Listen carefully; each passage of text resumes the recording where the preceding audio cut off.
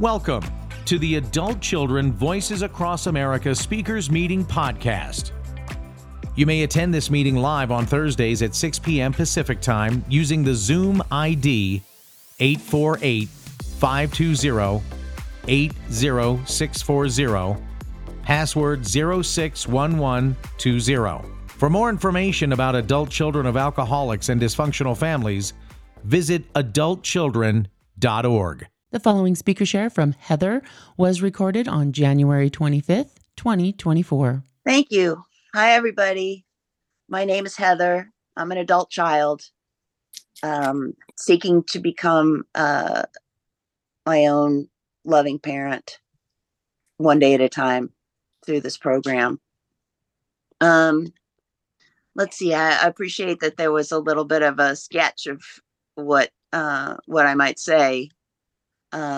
Let's start with what it was like growing up in a dysfunctional family. I don't know if my parents are alcoholics or not. I kind of think that they are, but my family was very dysfunctional. Both my immediate family and my extended family are riddled with addiction and mental illness. And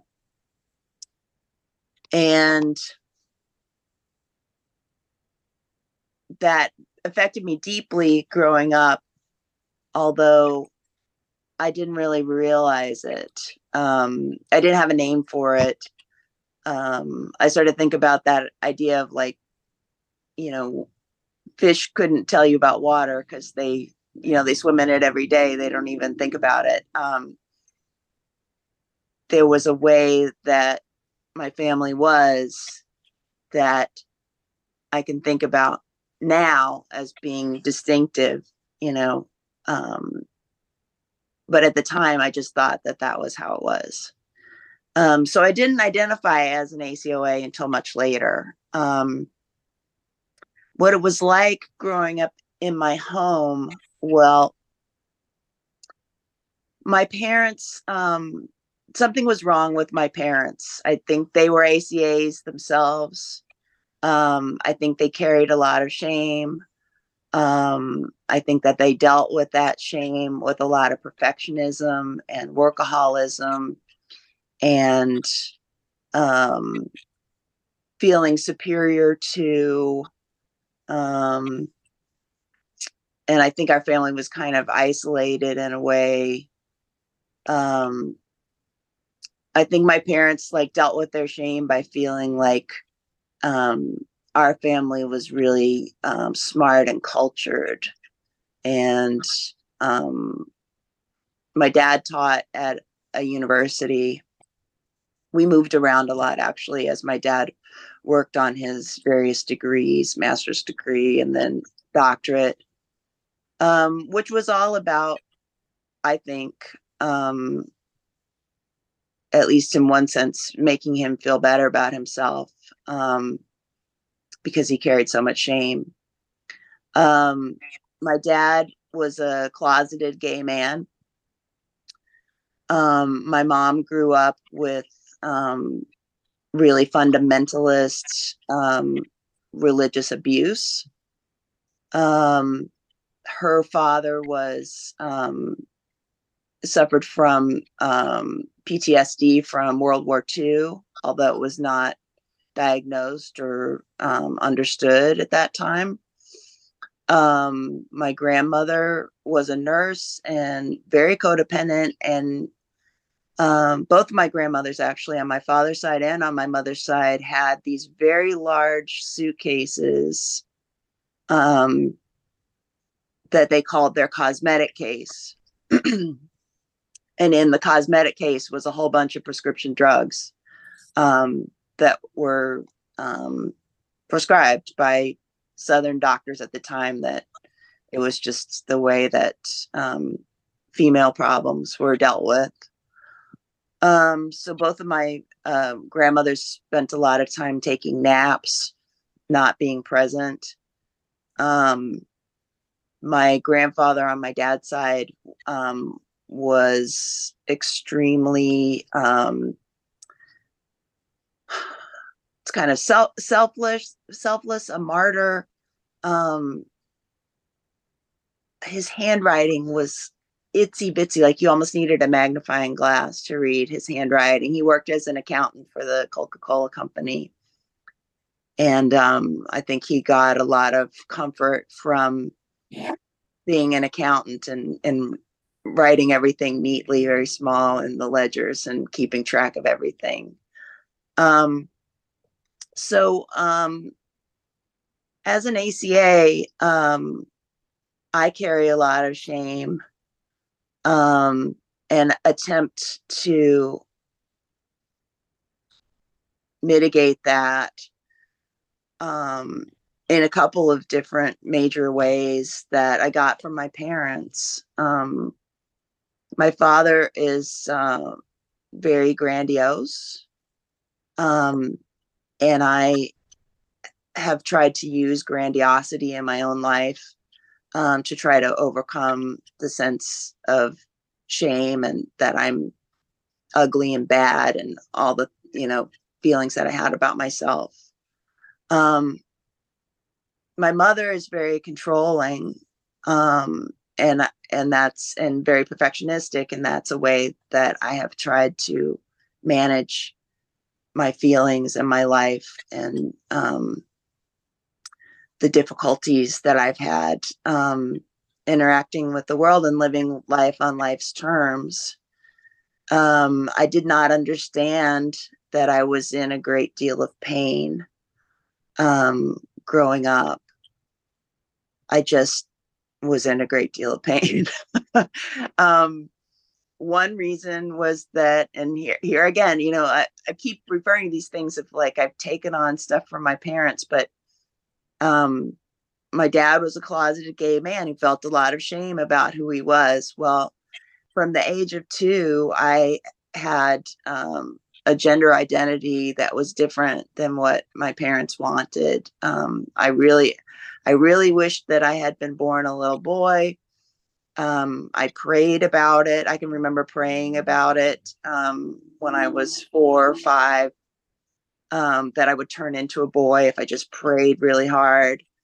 And I wanted stuff that in that time, was just, quote unquote, just for boys.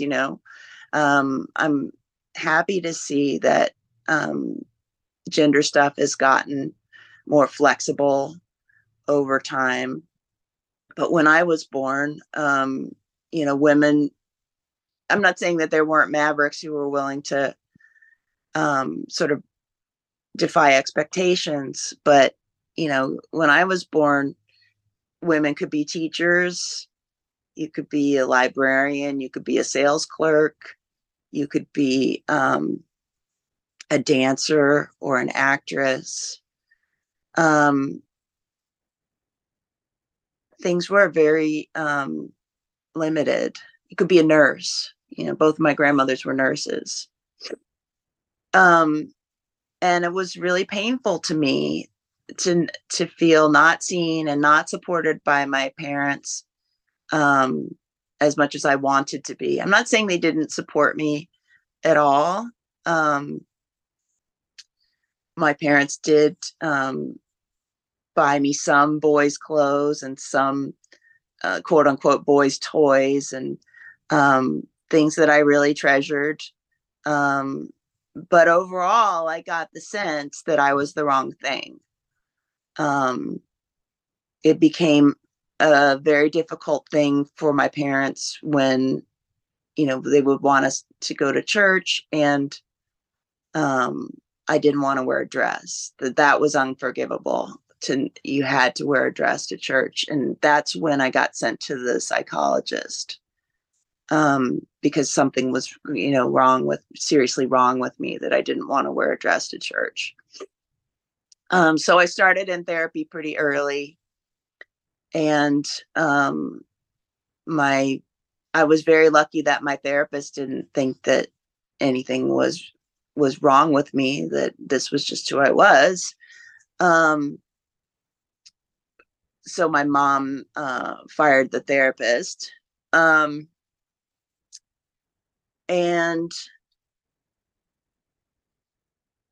eventually, I started self-medicating. Um, the first thing that I self-medicated with, though, was deprivation. And it was to try and get the attention of my parents that something was wrong with me, um, that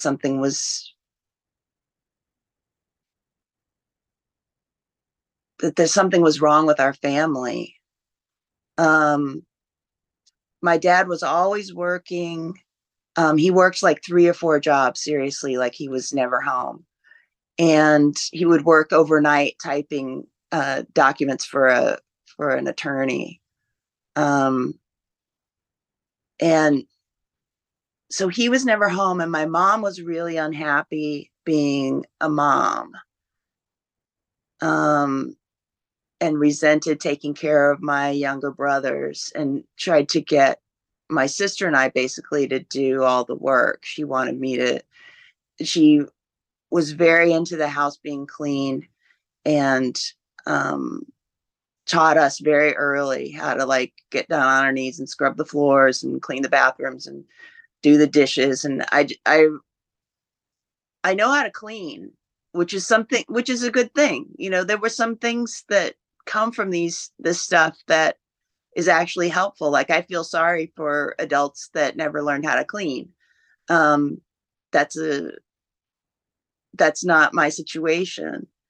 But I have like psychological abuse around cleaning where like um I feel depressed if things aren't clean. I feel guilty if things aren't clean. This is dysfunctional. Um, so I really ended up ultimately in a kind of a battle royal with my mom over control. Basically, the message that everyone in my family got, including my dad, was that we were all responsible for her happiness. Um, and there was no concept of codependence or what that meant. It was just an accepted thing that we were responsible for her happiness. And she was always very disappointed in us for letting her down. And so, needless to say, like, I felt like smothered by her presence, and this deprivation that I started on with my eating disorder, my anorexia, when I was a teenager, was about that. On the one hand, anyway, it was about separating from my mom, which is a healthy thing that teenagers are supposed to do. But it was also about staving off puberty because these gender issues are coming to a head. And it was about controlling my body, feeling like I had mastery over something when I couldn't control my life with my family because everything always sucked. Um, and I landed myself in the hospital for that. And then they kept me in the hospital for until I gained 20 pounds. And then they released me, as if, it wasn't a mental problem, as if it was just a physical problem. Um, and I started with a new therapist when I got out, and I also started doing drugs. So that was my next way of coping. And um, I loved doing drugs. It gave me a sense that I could control my feelings, um, and that I could have my own personal reality, which was something that I didn't know I wanted, but I found out I wanted to have my own personal reality. And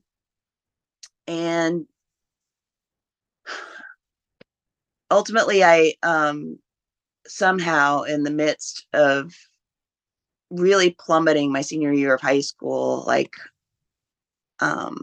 I at one point I was an okay, I was good student in some areas and an okay student in other areas, but then I really nosedived and I never graduated from high school. But somehow I was able to apply to art school and get in without anyone realizing that I hadn't graduated from high school. I sent a transcript at the time, or I had a transcript sent at the time, which I was still in high school. And you're supposed to send a final transcript at the end, but somehow they didn't give me a hard time that I never did that. And I never graduated from high school. So I made it to art school and I escaped to New York City to go to art school. And for a while, it was a huge improvement, let's just say. And instead of being able to blame my family, I started to come face to face with my own limitations because of the way that I had grown up, my laundry list traits. I was very counter dependent. We talk about dependence, interdependence is the healthy thing where people have some mutual dependence on each other where there's give and take. I knew counter dependence, which is like, no one can touch me. I am a rock. I am an island. That was how I was. Until I got into my first relationship, when I became a mess of abandonment issues. And this was like in stark contrast to who I had been up until that time. But it was just that I had all these successful ways of patching myself up and sending myself off into battle. But I was in denial about all the wounds that I was carrying around, all the shame, all the low self-esteem. And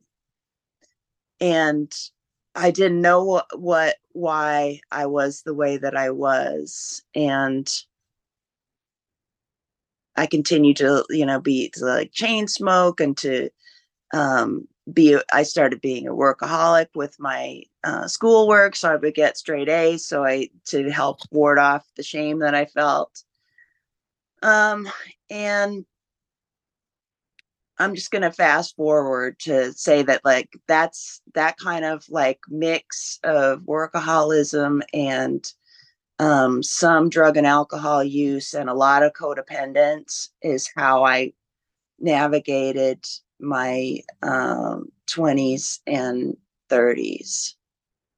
I was 41 when I ended up in the rooms of AA. What got me to the rooms of AA was that I had almost lost my job due to partially, my addiction issues and partially a lack of emotional sobriety. I knew that something needed to change, that I was in trouble. And so that's how I got to AA. And I came in willing to beat myself up. That's what I thought was what needed to happen now that I was going to fix my life and myself was I needed to go into AA and figure out everything that I did wrong and try to be a better person. And I'm not saying that didn't serve me at all. I think it did. Like it definitely saved my life, right? Getting off of the substances really helped. It made it so that the antidepressant I was taking could actually start working. It made it so that I could actually have some awareness of how I was feeling, what I was doing. But when I came to that awareness, I realized that it wasn't just that I had been using alcohol and drugs, that there was something else really, really, really wrong. And I first found my way into the rooms of Al-Anon, which is where I met my current girlfriend 11 years ago. And she was going to ACOA, and I had never heard of ACOA before. And after talking with me, she suggested that I come to a meeting and just check it out. I really didn't know what to expect. I wasn't expecting a big deal, actually. I'm sure I was just kind of going out of codependence of like, okay, I want my girlfriend to approve of me, so I think I'll go to her meeting with her. And I was really shocked when I went to my first ACOA meeting. I was lucky to go to a meeting that was very healthy, very big, very old meeting. It was 30 years old, I think, at the time, and had a lot of old timers in it, a lot of people who've been around. They read the Bill of Rights, which was complete news to me. They read Tony A's 12 steps, which was, far cry from the 12 steps that I had been doing. And it was like for the first time, I felt at home somewhere.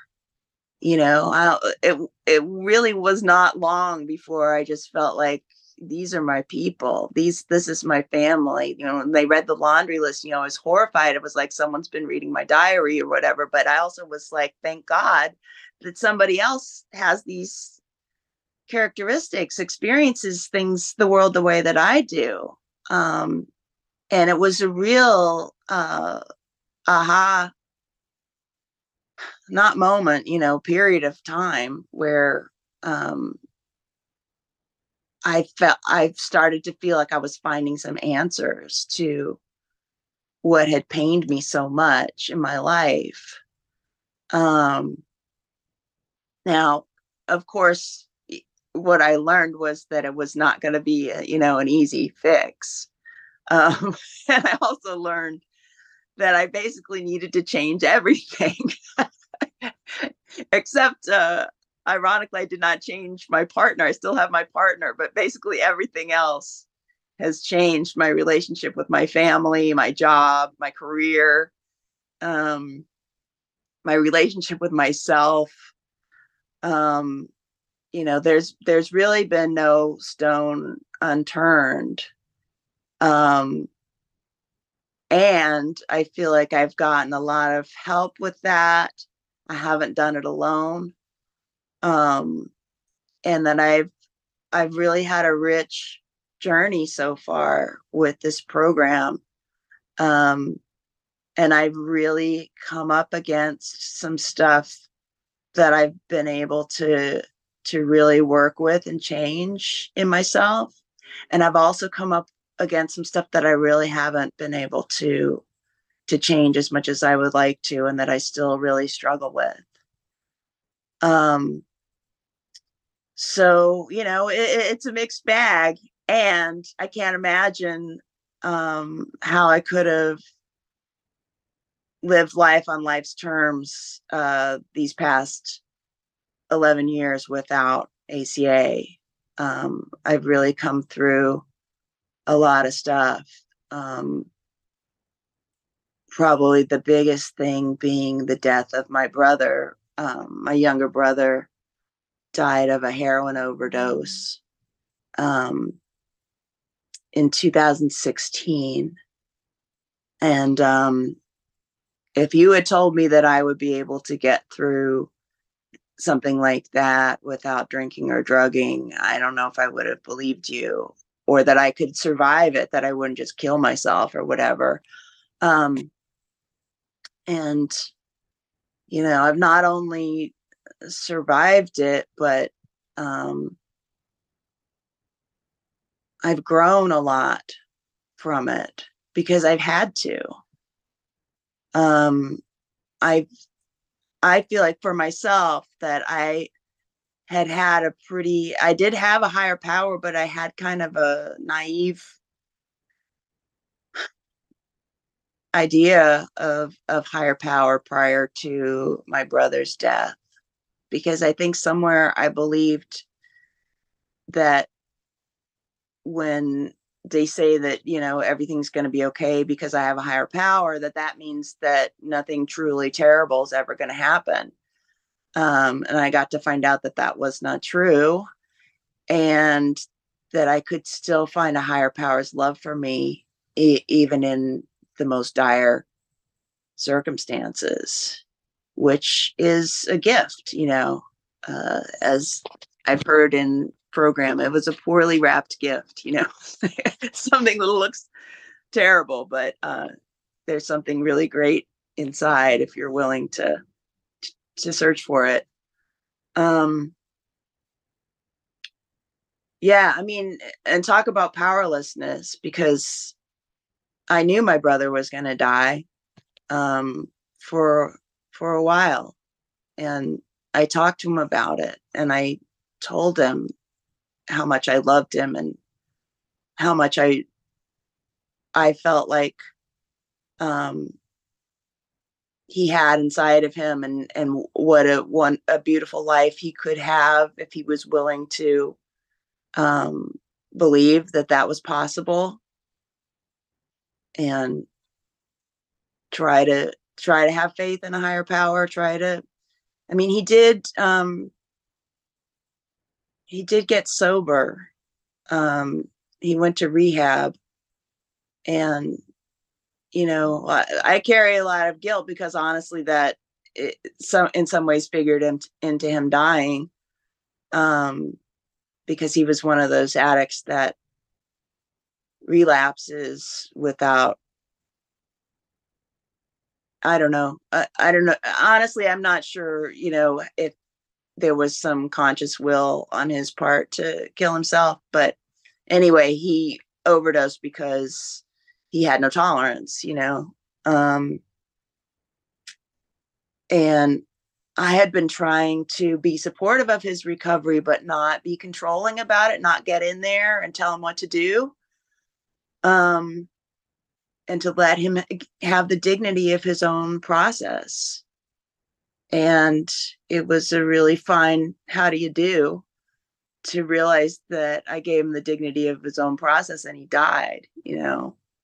Um, and that is just what happened. And I don't have to blame anybody for it. I don't have to blame him. I don't have to blame myself. I don't have to blame my family. I certainly, find myself sometimes self-medicating by blaming my mom and dad.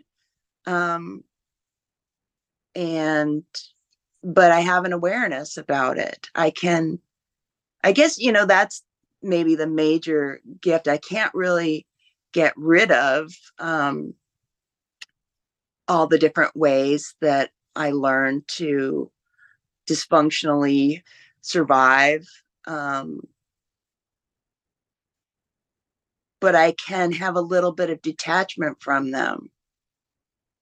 I cannot 100% buy into them. I can observe myself going to one of my dysfunctional coping mechanisms. And I guess, earlier in recovery, I thought, having that awareness meant, that I get to basically hate myself for it and berate myself and tell myself what a shitty individual I am because I'm still doing that dysfunctional thing. Um, but what I'm learning one day at a time is that I can actually have compassion for that, and I can love myself, and I can do harm reduction, and I can, pray about it, and I can bring a higher power in, and I can ask for help from others. I have my current practice right now. I did do the steps with a fellow traveler back in 2013, I think. And I highly recommend doing the steps, and doing them with a fellow traveler or a sponsor. That's 30 minutes, Heather. Thank you.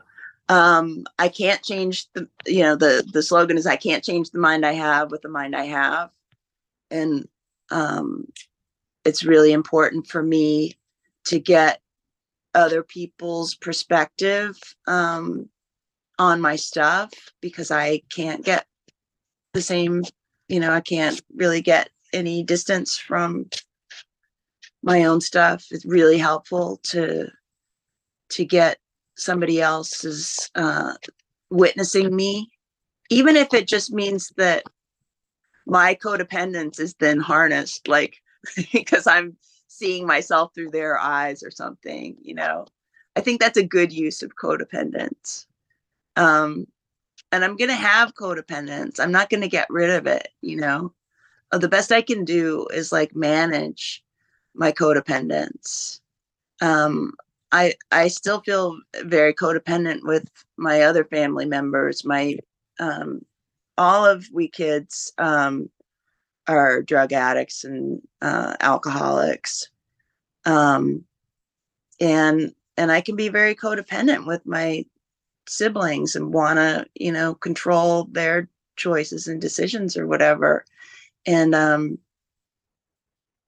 I can't want something for someone more than they want it for themselves.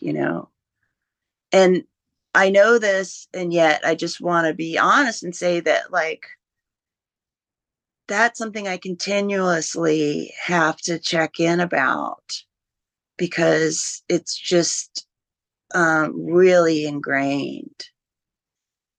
Really ingrained, this idea of like, I have to make sure that you're okay, even if it means telling you what to do, so that I can be okay, because I can't be okay if you're not okay. And my latest concept of a higher power says that I can be okay even if you're not okay. I can be okay even if I'm not okay. It's okay if terrible things happen, because terrible things happen, and that is part of reality. Also, wonderful things happen. Incredible things happen that I can't anticipate, that I can't imagine sitting here right now. Things that I wouldn't have dreamed of. I have a life beyond my wildest dreams. I will say that. I have as healthy a relationship as one might expect to have when you have two ACOAs who are in long time recovery, which I think is great. We have a weekly intimacy meeting where we talk about, well, we do shares, 5-minute shares, no cross talking, so that we can have our own experience, not a shared experience of everything. It was so important, because what was mirrored to me growing up always was this idea of like, that you're going to do everything together, and you're basically going to like merge into this happy, sexy something or other, which is not a human being. And that had to be like surgically removed, for me to like be able to see clearly how that idea was really messing me up. And I don't know, I'm just grateful. I'm not grateful because somebody said I had to be grateful and that would save me from being sad. I'm grateful because I'm actually grateful. I mean, I believe in gratitude as a practice, and I know that when I am feeling really shitty, that the world is a very complex place, and even in the midst of really bad stuff, or stuff that seems really bad, I can think of miraculous, wonderful things that are happening all around me. Not so I don't feel the bad feelings, but so that I realize that there is something else besides the bad feelings to balance things out. I'm not trying to erase bad feelings anymore. It's about acceptance and integration for me.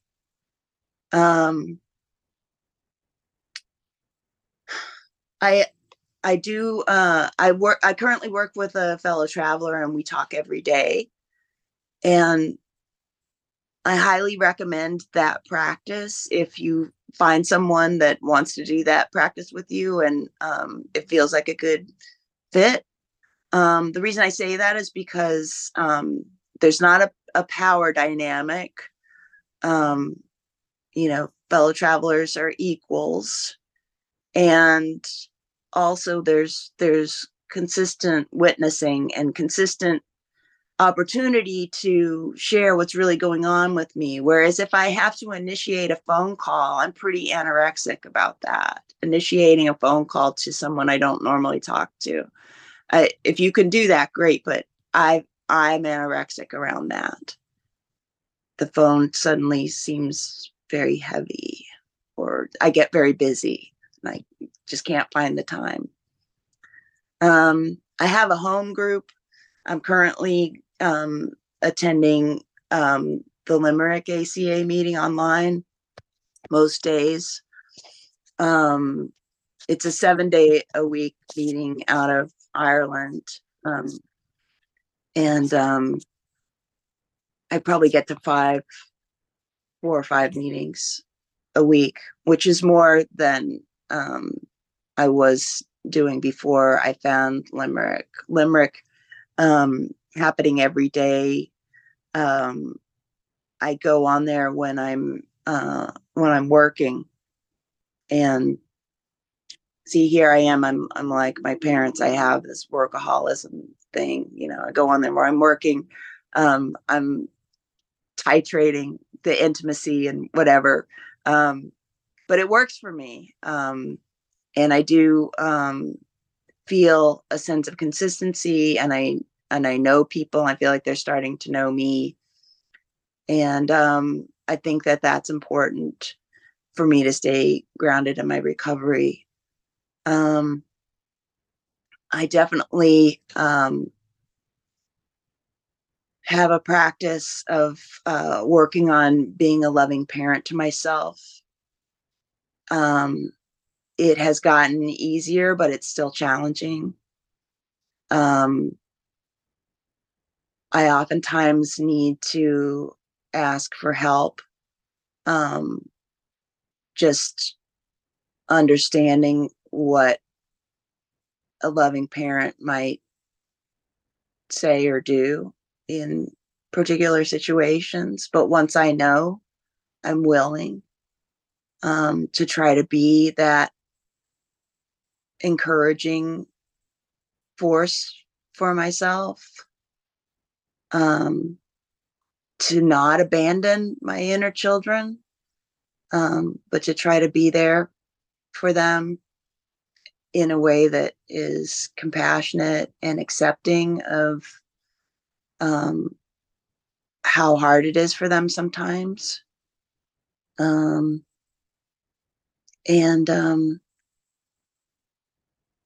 I learned how to be the kind of parent towards myself that my parents were towards me, which was like to feel like my inner children are a nuisance, and basically I need them to not bother me so I can try to get great things done and show everyone that I'm great, so I don't feel bad about myself, because it's everyone else's job to make me feel good about myself.